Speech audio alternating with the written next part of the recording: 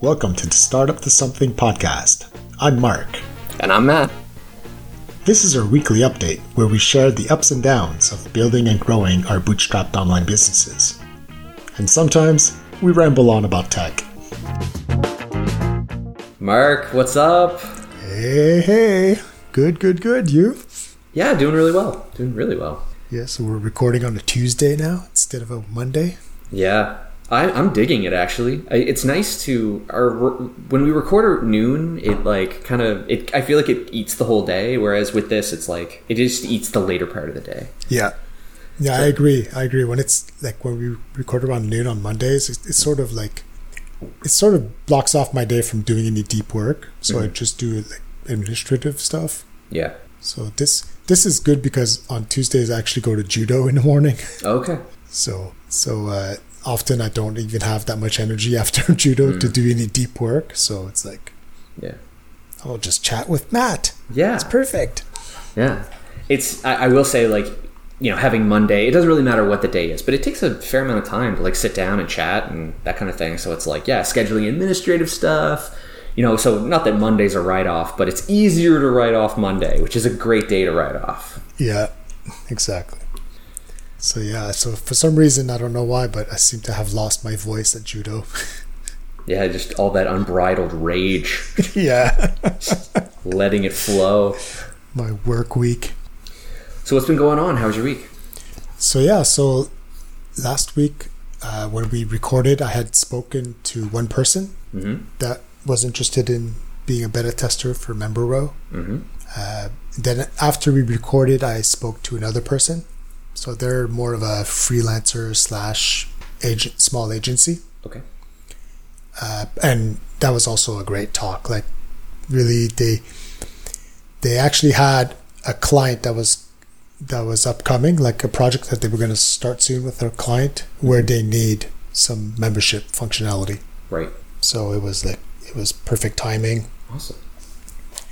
So it did mean that I wanted to start coding right away. Yeah. You know, it was like, okay, like these two people urgently need this. And if I don't deliver within a few weeks, they're probably just going to go with MemberStack and, you know, which means they're going to pay for MemberStack. Yeah.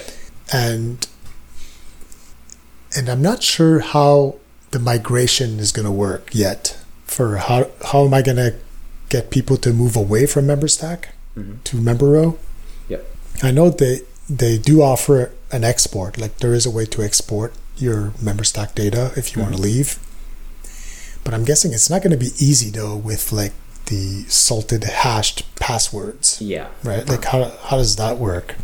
It wouldn't surprise me if they never even gave that to you. If they're like, here's a list of your members and you got to figure something out. Really? I don't know. Like, I'm just thinking, like, if you want to migrate off of like any authentication provider, like Auth0 or Okta or anything like that, I think that's the problem with lock-in. They're like, really? Once you're in, you're in. I think so. Okay. Yeah. I mean, I assumed like they would at least, you know, give you the ashes and the salt and the key, right? Like, for, you know, as long as they're using a different key for each customer, then it's no big deal. Like, yeah, that's true. Yeah, because if they're just giving you the salted, then yeah, maybe it doesn't matter. I guess I jumped too quickly to thinking that, but yeah, it would be a jerk thing not to allow it to export that stuff, right? That'd be pretty fucked. Yeah. Yeah, I mean, but then I don't even know how easy it is to import that stuff into a new membership service. But so I knew there'd be lots of obstacles there. But I'm not that worried because I'm seeing it with Power Importer that new people are starting new projects all the time. Like, right. It's just a non-stop ongoing thing. I mean, these agencies make a living from just doing new client work all the time. So as long as I just serve that market of people who are starting a new project, I think there's plenty of market opportunity. Yeah. But for these early ones here, it's like I need to have something quickly so that, you know, they can start with me instead of starting with another one. So I decided that I was just going to start coding. I didn't even reach out to anyone else. I didn't send out any more emails. Okay. I mean, I put it on my to-do list that I should have. I should have contacted more people, right? Because it's something you can do in parallel. Like, yeah, right? You send an email, you wait for people to receive it, to read it, to respond. So you got downtime anyways where you can work. But I just never got around to it. I was just too focused on coding. Sure. And it felt great. Yeah, I bet. Oh man. Yeah, but I did waste a lot of time though on the stack. Okay. So like I'm a big fan of Vue, like Vue.js, but sometimes it feels a bit heavy because I don't do a lot of components and stuff like that. So, sure. So I discovered Alpine, which is very influenced by Vue, but it's super lightweight. Like I think the JS file is like 9 kilobytes. Oh, whoa. Yeah, like it's tiny, but the syntax looks a lot like Vue, so it feels a lot like Vue. So I was like, yeah, I want to use that. Because I've been using Ruby on Rails forever now, and it's great.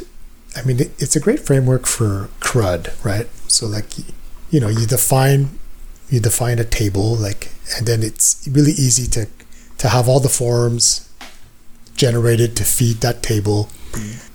But when you want to do a complex like onboarding or like a multi-step like wizard, let's say, like, yeah, I always struggle with it. It's like, it seems like I always like it's not designed for that, and then you end up like just hacking something to make it work. So I was thinking maybe for this I should try the single page application kind of design. Okay. At least for the onboarding, like creating a new site in Membero. Right. I envisioned it like it's multiple steps, and you have the user like just fill out a few pieces at a time, right? So like, just like, what's your site? Okay, now let's set up your Airtable account. And then you move on to the next step. All right, tell me which table you want to put your users in. Yeah. And so you're gradually just moving them along like that. Yeah. So I started doing it all in Alpine, but then Rails doesn't play easily with Alpine. Okay. Like when it's time to submit stuff it just like you can tell like you're no longer in the cookie cutter like philosophy of Rails. Yeah. So then it becomes like, why am I even using Rails at this point? Sure. Like I could just use a lighter Ruby framework like Sinatra and just create some API endpoints, and then I just hit those with my single page application. Right. So I started with Alpine, then I was like, this is getting like, the one philosophy that I love about Rails is don't repeat yourself. And I seem to be repeating myself all the time now. Okay. Yeah. All right. It's like the same piece of code here that calls the API. And so then I decided I would try Hotwire. So that's Rails' newest JavaScript framework. Okay. It replaces their turbolinks. So basically the philosophy is that instead of like calling an API endpoint and it returns JSON, and then you manipulate your components from the JSON, like instead the server returns HTML. Okay. And you just like hot swap like a section of the DOM with that new HTML. Okay. And it's pretty cool. Like I did start using it, and it was pretty cool, but I still hit some roadblocks that were frustrating. And maybe this is a dumb question, but is Rails all server side rendered? By default, like that's the philosophy is Okay. It's all server side rendered, and that's it. Hotwire, that's why it goes well with Rails. It's like, of course, yeah. It's like it's still all server side rendered, but like Hotwire will detect that you just submitted a form, and the form after that just returns the HTML that displays the new record. Yeah. But if you're inside of a big page, like it's able to detect, well, I just need to change this one little section of the page where that new HTML should go. Mm-hmm. So it allows it to feel like a single page application, right. But really, it's all server side rendered. That's pretty cool. Yeah, it's pretty cool. But there's just too many things that weren't working, and then again, it just felt like I had to repeat myself. Like I have to write the same lines of code for when I create a record or when I update a record. It's like, why do I have to repeat myself? Yeah. And then it feels weird. It feels like it's not fully baked into Rails yet. Mm-hmm. But this is apparently what they use to build their email client. Hey. Oh, okay. Yeah. So that's where it comes from. Okay. So I think I'm going back to Alpine. Yeah, and I mean, I'm still using Rails at this point just because it's like I'm not going to rewrite it all in Sinatra or just Rack. But yeah, I feel like there's so much of Rails I'm not going to be using. Right. Yeah, I've never done any Rails before, and if that wasn't clear. But like I know about things like Active Record, which is an ORM, right? Like yeah. But like, what else is in there that would be helping you? I mean, clearly it's a tool set that you understand and can operate on in very easily, which is a huge bonus. But like, what else is in there that is helpful for you? Security. That's more of a Ruby thing. Helpful for me? Not much. But there is so much. Like there's also Cable, so that allows you to easily set up some WebSockets. Oh, so cool. You can push stuff to the client. Mm-hmm. There's also a new like rich text component, so you could have like like almost a WYSIWYG kind of component. Okay. There's also active storage, so you can do file uploads that go directly into an S3 bucket. Okay. So like it's really a complete framework. Like it has everything you ever need, but in this case, I don't need most of that. Mm-hmm. But I mean, I do recommend it for anyone who's really starting out and really is looking for a way to be up and running quickly. Like especially if it's a simple example where you just want to define these models, and it will take care of all the mapping to a database and the RESTful API for that model, right? If you define like a job, well then it will just have a job table, and then an employer can post jobs where you just have an employer table, and then you have this RESTful API that's really just a one-for-one mapping for each model. Okay. So it'll just automatically generate the endpoints for you to give you CRUD on that. Yeah, exactly. And you could even use this generator called Scaffold, which it will even generate the HTML for you. So if you're really starting out, like you've never done any web development, it's amazing. Like you could be up and running and have something very quickly. Cool. But I'm trying to use a lot of the same UX decisions that Airtable uses. Mm-hmm. Like I'm trying to make it feel exactly like Airtable. Okay. Because my users are Airtable users, so and the whole CRUD or RESTful, like it doesn't seem to work well with that. Okay. Airtable's big on like when you create a form, like it just creates, the form is already created, and then you'll remove fields or customize the fields. But in Rails, like you most likely create a form and then add fields to it one by one. I don't know. It's just, maybe I'm just a very bad Rails developer. That's what I'm realizing. Like I fell in love with Rails like in 2004, and I was coming from Java, so it was like, it was mind-blowing how simple it was to make web applications compared to Java. Yeah. It was like, wow, this is amazing. But as the years went by, like there's some stuff that bugged me about it. Like, I was never really a fan of Active Record, actually. Oh, really?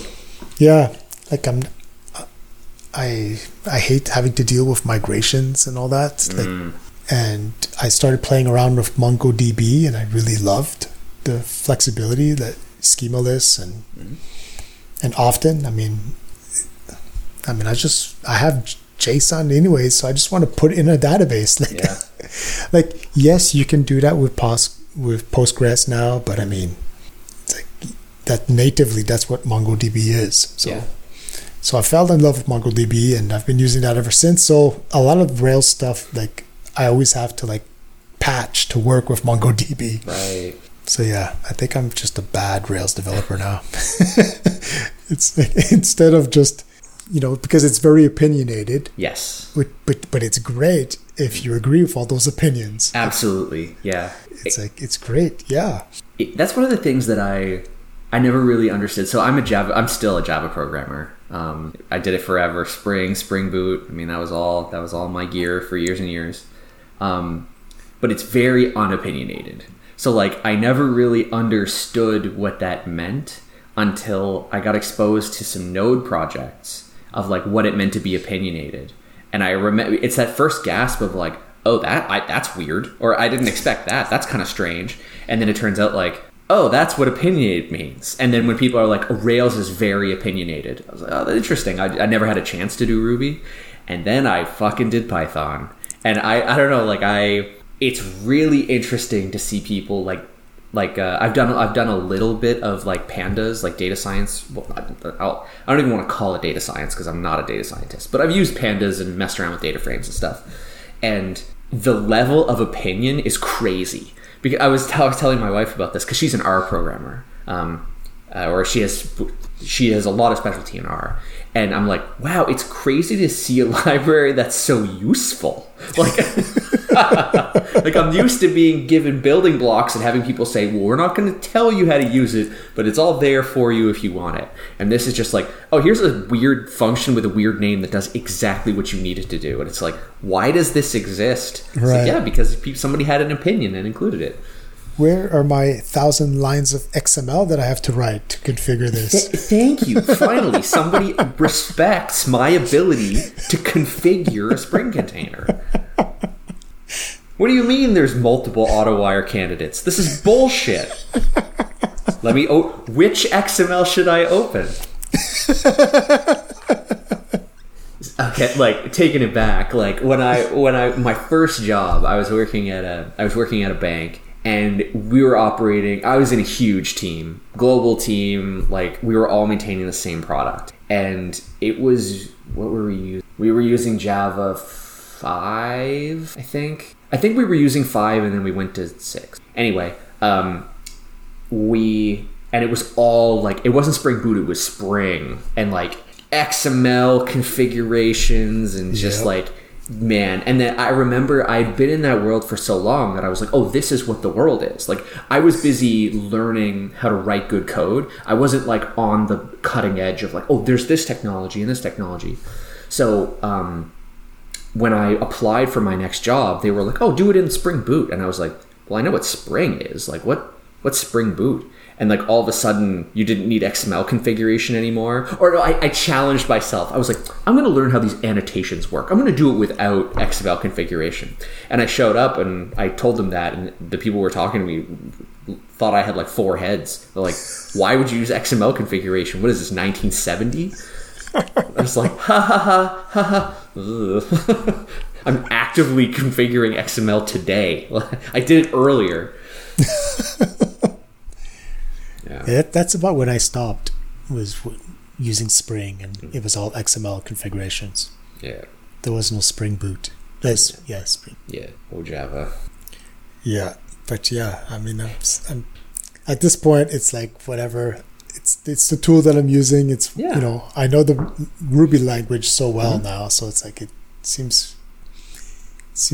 seem weird to switch to something new. Oh, totally. You should absolutely play to your strengths. Like, not doing so it might be a fun technical challenge, but like taking stuff to production in a language environment and everything, like it's so useful.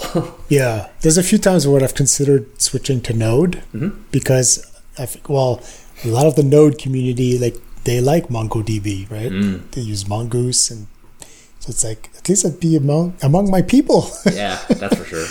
But JavaScript is just a lot more verbose than Ruby. Like there's just a lot more code that you have to write to do things that are just come out of the box in Ruby. So it's like, I think I'll just continue doing Ruby on the server side. But yeah, so I mean, my big problem is that I'm trying to reproduce like the look and feel of Airtable. Yeah, it's where like the components, you click on them and they change state. Like all of a sudden now it's editable because you clicked on it. Right. And then when you leave focus, it saves the result immediately. Like that kind of reactivity, like that's not the opinion of Rails. Yeah. So I think I'm going back to Alpine. Maybe I should just use Vue in the end because I think I will be building a lot of components. So we'll see.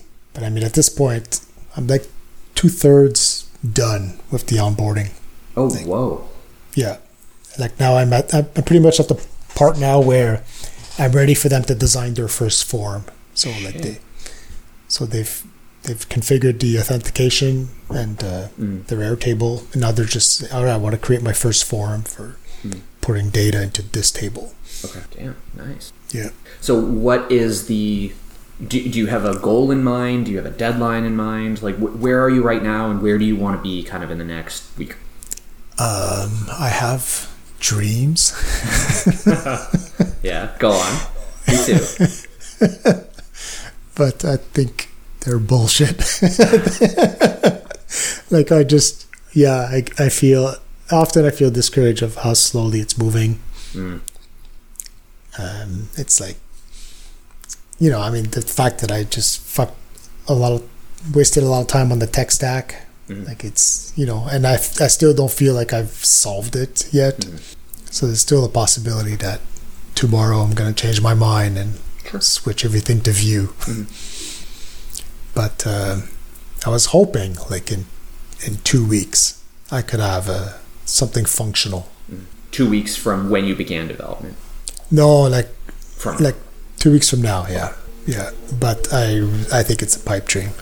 Okay. Well, let's scale it back. Like, in 2 weeks, are you hoping for like the final cut, or are you just looking for like something really rudimentary? Yeah, it's just something to get into people's hands. Okay. So like basically, they're able to add the JavaScript snippet on their site, and people are able to register now on their site. And they have like maybe one form where now the user that's registered can fill out the form and hit submit, and it goes into Airtable. Okay. And that the record is linked to their membership account. Okay. And but I mean, like, could you do something super duper jank? Like, could you just do something really fast? Because I know you talked about having that experience of the Airtable like UX, but could you just, is there something you could shit out really fast?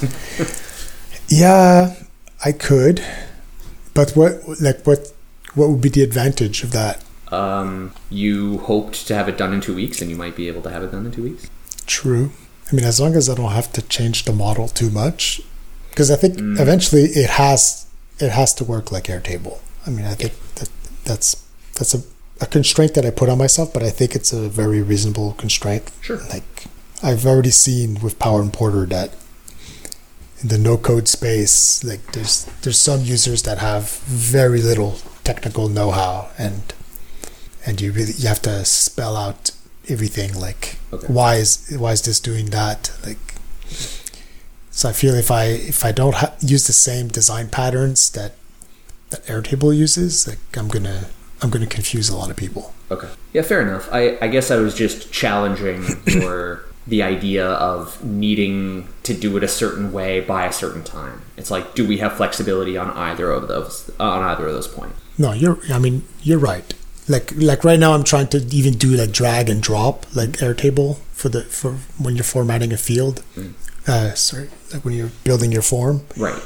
you're able to like drag new fields onto it or drag the fields out of it. That's wicked cool. Yeah, like I'm trying to do all that stuff. But you're right, like maybe for the very early adopters that's not necessary. But I'm afraid that if I deliver that, and then when it's time to do the drag and drop stuff, I realize, oh well, shit, like I need to modify the model or Yeah. Yeah, I totally identify with that fear. Absolutely. Making model changes is the worst. yeah. But no, I mean I think I should think about it a bit more. Maybe there is. Maybe you're right. There is like if the goal is just to get it in early adopters' hands quickly, like maybe there's some bells and whistles I can skip. Or maybe that's not how you want to write code for your own projects. I've heard Derek Reimer talk about that before. He was like, yeah, I just want to have unit tests for everything that I do because that's how I want to code on my own projects. And it's like, I don't agree, but cool. Yeah, man. You're the king of this kingdom and you do what the hell you want to do, buddy. Go get it. So yeah, I mean, you get to call the shots. Yeah. I mean, I'm enjoying this coding. Yeah, I feel you. Like it's pretty cool because like I have like Airtable open in another browser and I'm like, it's like how did they do this or why did they do it this way, and like trying to like reverse engineer their UX decisions. Does Airtable open source any of their like component libraries or anything like that? Like, Man, that's a good question. I didn't look. I've looked at their source and they seem to be using jQuery UI. interesting. Yeah, I know. Like I was like, no, I'm not willing to do that. Yeah, no. I've never used it personally. I've heard of it, but Yeah, no, I've never used it either. But it seems like if I'm gonna learn something new, I'm not gonna learn something old. yeah, it'd be like, oh, I'm getting into the mainframe business. Okay. Exactly. I guess. Now's a good time to learn COBOL. Exactly. Natural. Yeah, maybe there's COBOL for the web. How can I do WebAssembly? I'm compiling COBOL to WebAssembly. Yeah, no, it's it. I was like, no, I'm still gonna use Bootstrap because that's my crutch, but I can make the buttons look a little bit more rounded, like Airtable buttons. Very Web 2.0 of you. So I can make it. It doesn't have to look like Airtable, like a clone. Like, No. my goal is not to confuse them that they forget that they're in member row. Yeah. But it's just, if they've built Airtable forms, well then I don't want to have to teach them a new way of creating Airtable forms. No, I'll just keep it the same way as how you do it in Airtable. I think your instincts are excellent. Like if that is an experience that you can replicate, why would you not do it? Because like you said it perfectly. Like your customers are Airtable customers, and they love Airtable. They want to continue to use it. So why not continue to play in a world that they understand and love? Yeah, exactly. That's it. And in certain places they use modals. Like so, it's I'm trying to like to be consistent with their design patterns. Yeah. But needless to say, they're not using Rails. Do you know what their tech stack is? Do they blog about it? That's a good question. I'm not sure if it's On Java. I'm not sure now if it's them or if it's Webflow.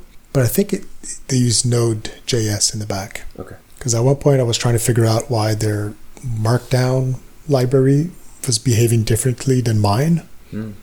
And so then I was reverse engineering their code, and I noticed they were using a library from Node. Okay. But my guess would be like, server side they must use Node.js. Okay. Use Express or something. Very cool. Yeah. Otherwise, like I'm actually also busy with support. Like Okay. yeah, like this summer was kind of a slowdown. Like even my MRR went down for a month. Yeah. But now it's starting to go up again, and the support tickets are coming up Yeah. also. So I'm doing more support these days. but it's still not bad. Like, it's 1 or 2. I'm still trying to block it on my calendar to like 1 or 2 hours a day. Okay. So it's yeah. Otherwise, I've done plenty of coding. Okay. It's not really getting in the way. Nice. And when it comes to support, are you how are you mentally? Are you fine with the level of support? Do you feel like you're able to keep up with it? It's not weighing on you mentally, like that kind of thing? Yeah, no, it's not that bad. Good. I mean, there's a few things that I know I need to fix in Power Importer. Mm-hmm. Like there's some functionality that I need to add. So that is a little annoying that it's repetitive. Like people ask me for the same feature over and over again. When are you going to add this feature? Yeah. And it's like, oh yeah, it's on the roadmap. I know. But right now I'm sort of neglecting it a little bit because I'm doing a sprint for MemberRow. But there is like this one feature that the second that I've shipped something for MemberRow, I need to get back to that and implement that feature. Okay. So that's why I'm hoping I can ship something in 2 weeks, and then I can spend a week delivering this new feature on Power Importer. Damn, so many customers asking you for things. That's so nice. It's a nice problem to have, eh? Yeah, that's great. Yeah. And have you noticed? So you're getting some new customers. Have you noticed traffic going up? Like, is that new in September? New in the last week? Like, what? Just out of curiosity. Yeah, actually, I'm not very good at looking at my analytics. Unless I'm doing some active marketing, then I'll be paying attention to like, am I moving the needle? But like during the summer slowdown, I noticed that my traffic seemed to be constant. It was the same as before the slowdown. Okay. It's just the conversion went down by half. Oh, okay. It's like all of a sudden people were not really converting, but now the conversion is going back to like pre-summer levels. Nice. But yeah, I mean, no, it's true. I did see signups went up. I didn't look at traffic, but signups are up. Okay. And conversions to paid are also up. Okay. Yeah, I was just curious because we've talked offline about like a summer slowdown, and maybe you're online about it. And I was just curious of like if you kind of have like the tail ends of it, or if like it was September, second week of September we started to see recovery or whatever. Yeah, that's it. I still don't know if it's cyclical in this domain or if it was a COVID thing or I still don't know, but it's over. So that's that feels good. Feels good. Okay, it just lasted a month and a half. Yeah. Now we're back on track. Nice. Yeah. Fantastic. So for you, the most important thing right now is getting over the line to getting this MVP into the hands of some customers who seem very eager to get started with it. Exactly. I mean, I know the bare minimum that it has to do. Mm-hmm. So the idea is that I need to get that in their hands, and then they're gonna tell me like, what, it doesn't do this? And then it's like, all right, now I know what to build next. Mm-hmm. But I mean, the bare minimum is users have to be able to register and log in. Yeah. And then they can fill out forms. Mm-hmm. Perfect. How about you? How was your week? Week was pretty good. I had a really useful conversation with my wife this past week of just, I'm so in the habit of doing the freelancing thing that it's so natural for me to just sit down and do it that, I'm neglecting my goals. I'm neglecting my dreams. So I really kind of like broke down on kind of towards the end of last week and was just like, what are you doing, man? Like I don't know if it's fear or habits or what, or both or neither, but I'm just trying to kind of stay accountable with my wife of like, well, I only did this much freelancing today, and really getting better at setting boundaries in general. Boundaries with work is something that I've always struggled with. So I think I just kind of like, I've got a sign up on my wall of just have better boundaries, reminding yourself that like, hey, stop it. You only do 12 hours a week of this. Don't work an hour more. You've got plenty of other things to do. So this week I'm having an extremely light freelancing week in favor of working on other projects. Nice. So last week I talked about a project that I would talk about this week. So let's talk about it. So you have definitely played a role in this of coming over to the dark side, the dark side of no code, of Webflow. we've talked about this a fair amount, and one of the things that you found and have talked to me about is the 10,000 limit, the 10,000 item limit in the Webflow CMS. So, and right now, it is a hard-coded value on the Webflow side, and you can pay them as much money as you want, and they will not increase it for you. So I've been playing around, and you and I have been talking about this a little bit, of thinking, would it be technically possible to break the 10,000 limit through other means? And we kind of talked through a little bit, and it kind of looks like it is. It is possible if you don't host your website using Webflow. So you and I have kind of talked a little bit about this, and of would it be possible to create a drop-in replacement for the Webflow CMS that works with all the other Webflow ecosystem things like JetBoost and other products that live on top of Webflow, and have basically just have this CMS be a drop-in replacement, so that you can literally just say, this is a new API key and this is the URL you call instead of Webflow's call, and they literally act exactly the same way. So I've been pretty fetched with this. I think this is really interesting. It's interesting for a number of reasons. It ticks the box of working for businesses, because if you're hitting that 10,000 limit, you're doing something right. You either have user-generated content, or you're doing something crazy, interesting, that you're consuming a lot of data. And, it's businesses that have that kind of problem, or at least people seeking scale. And if you're seeking that level of scale, you're kind of at the point where, you hit the limit and there's nothing else you can do. All you can do is hire a team of developers to take over the project. Yeah. But you love Webflow. Like, Webflow is a tool for designers. It's a great tool. It does a lot, and it gets better every week. So, why shouldn't you continue to use Webflow? So I think that's really cool.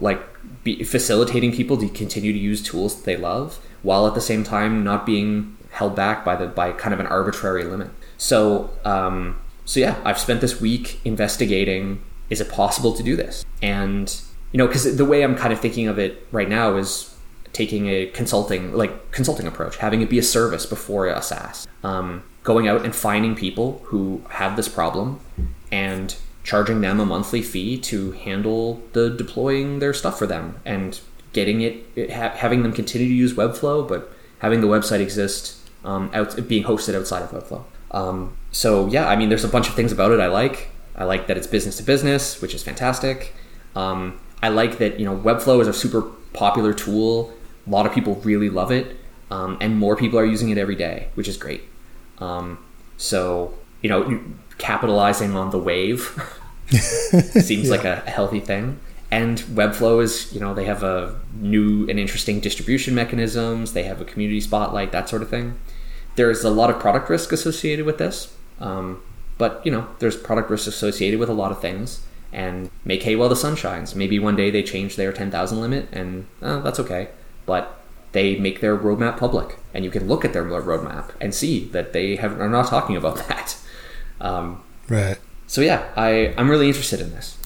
So my approach right now is doing a really, really simple, jank as hell proof of concept, just to, is it technically possible? Right now it seems like it. I have to do a little more testing to be sure. But given that, then it's okay, I need to go out and talk with a few people to understand how can we make this happen? How can I start doing this for people as a service? And then, basically assemble enough automation that I can turn it into a software product. Right. Like you said, I've been thinking about this problem for a while. I have customers that are telling me, do you know if they're going to raise the limit?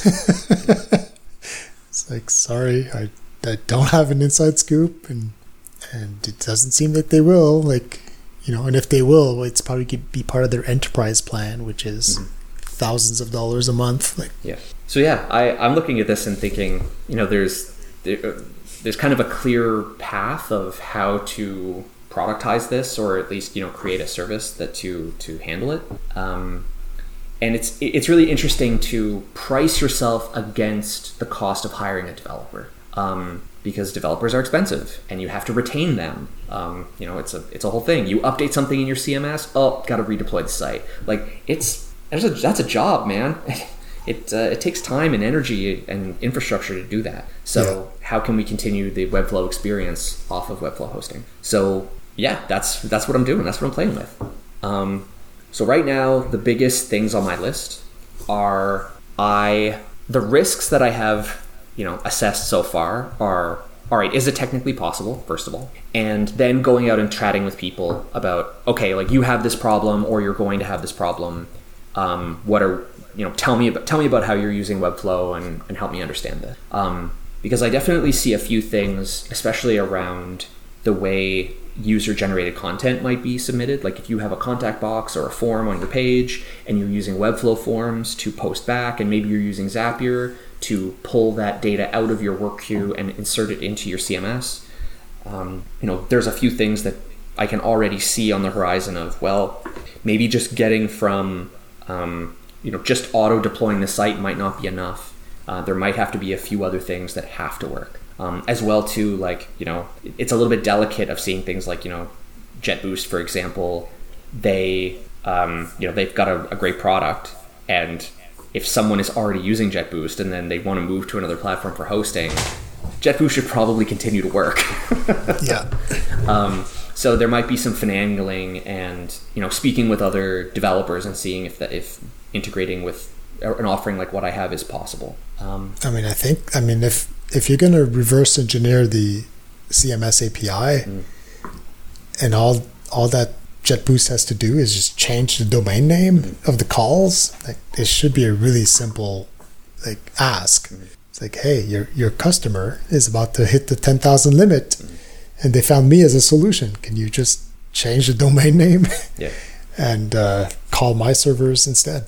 Yeah, because you're in the mix too. There are people. I'm sure you have. Well, you just mentioned you have customers that are interested. Yeah, exactly. Yeah, and I don't want to lose those customers. Mm-hmm. So for me, it would be simple to say, well, here, if you sign up for Matt's service, well then, you just have to flip a switch in Power Importer, and now I call the Matt API instead of the Webflow API. Mm-hmm. So yeah. This is I think it's an interesting problem. It's a cool technical problem too. It uses a lot of the skills that I have and know. Right. Yeah, and I've got lots of ideas for how to offload some of the hard stuff, or at least how to make the hard stuff manageable. Yeah. So and the nice thing too is this is a hair on fire problem. Yeah. If you're coming up to the 10,000 limit, you're like, well, I have a choice to make. I either which developer am I going to hire is the choice that you have to make today, or can I re-architect things in such a way that I can continue to use Webflow, but right. So what's nice is that you know what the floor pricing is. Mm-hmm. For 10,000 items on Webflow, it's I think it's $45 a month, mm-hmm. For hosting. Mm-hmm. So that's the floor. Before people have the hair on fire problem, they're paying $45 a month. Yeah. So that's, first of all, that's a good price to be charging. But I don't know what the ceiling is. How much would it cost to pay a developer to take your Webflow export and to plug it to a custom database? Oh man, and recreate all of the pagination that you have and everything else. That's if you have 10,000 entries, you have a pretty sophisticated site. Yeah. It's not trivial. Yeah, no, I don't know. But what would be your V1? You would be that developer that does it for them? Yeah, I think so. The way I'm seeing this is a V1 would be I can export their site for them and facilitate the creation of new CMS entries and figure out how to make everything integrate properly. I think it'll be really interesting to start talking with some people to see what plugins and other things people are using. Because if those plugins are calling the Webflow CMS, then already there's development effort required. It would be great if I could do it completely manually and just start creating tools to make my own life easier, and then eventually have a suite of tools that does the whole thing. But if you're going to go off of Webflow hosting, if you're going to migrate away from it, then you need to be, you have to maintain the experience of the site that you already have. Right. So yeah, it's my version of a V0 at the very least is figuring out what the most popular API endpoints there are. Like if the CMS like data get seems like, you know, the big one, but figuring out what the other ones are and trying to clone them as quickly as possible to maintain connectivity with other plugins. Also, I'm very interested to know what people with 10,000 entries are using in terms of plugins. Are they using any plugins? Like, yeah, I don't know. Well, I mean, the simplest customers would be some of my customers, right? Because they're already, if they're using Power Importer, usually that's the only integration they have that's updating the Webflow CMS. Yeah. So they're not even using the Webflow CMS web interface. Like they're using Airtable as their single source of truth, and that's where they do all their edits. So you all you have to do is support the Webflow API, like reverse engineer it, and then all I have to do is just change the domain name. So you don't even have to build a CMS web interface. All you have to do is the easy part. No, it's not easy at all, but reverse engineering the Webflow design export into a different static page generator. Yeah, because there's a couple of interesting things there. I lost my train of thought. But yeah, like there's a lot there. There's a lot of things there. And it's also hosting. So there's a lot of trust involved with, you know, basically giving over the hosting of your site or the hosting of your site, giving it over to somebody else and then saying, all right. Yeah, but you could just do that for free. Like you say, listen, like export your Webflow site. And then I do my reverse engineering magic, and I generate a clone of your site, and it's, you know, and then here's a URL to go check out the clone, and then they can look at it and see that everything's identical. Yeah, and then it's like, well, like there, it's, you know, it works. Like I'm able to generate that from your Webflow export. So when you're ready, we'll just turn the key, and then you'll be hosted here instead. Yeah. So yeah, I mean, like I think it's a hair on fire problem. I think it's very compelling.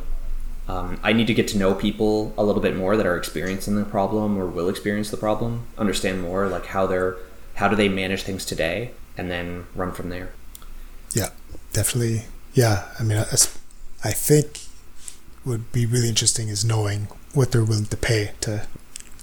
I mean, the first version is not scalable, of course, right? It's like you like doing it case by case and host. You know, at least what they pay would cover the hosting costs, but it wouldn't cover your time. No, not even close. Yeah, but the goal is that eventually it takes less and less of your time because it's automated. Exactly.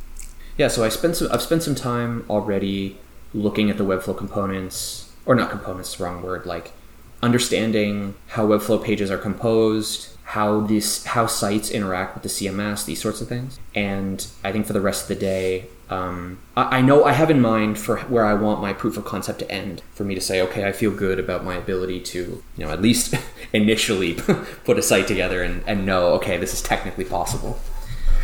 And then from there to be able to say, okay, how can I start talking to people, getting in front of people and chatting? Yeah. So my goal for the next week is, so in the next couple of days, I want to have my jank as hell MVP, and then I'll start soliciting people, putting myself out there, and understanding where people are and how to reach them. Because yeah, I mean, at this point, like, I have a belief that people are interested in paying to solve the problem, but it's time to start talking to people. This is something I'd love to, because I'm interested in doing it as a consulting service initially. It's something I'm effectively getting people to prepay for it, which is really exciting for me. I just love it. Nice. Do you have a ballpark idea of how much? Yes. I'm so curious. Yeah. So I've done no research, but I've done freelancing, and I have a number of friends who do freelancing, and I was going to think okay, well, how much, let's say there were no plugins required, and you just had a totally just a typical Webflow page, and you had a couple of forms, and those forms were bringing people in. Every time that you get a new post, you have to update the CMS, and you have to update you need the page to be able to pull from the CMS. And so if you were, let's say, for example, that you weren't using a CMS and somebody came to you and said, I have new records to put in, like maybe you can get it down to like copying and pasting and that sort of thing, and it's not too hard. But I mean, this feels like the question for me is like, how many developer hours a month would it take to both take somebody off of Webflow and get them hosted somewhere else and do that constant maintenance for them? And if you're charging say you're charging $100 an hour, is that 5 hours a month? Is it 10? I'm kind of looking at it as like a $500 a month problem. Okay.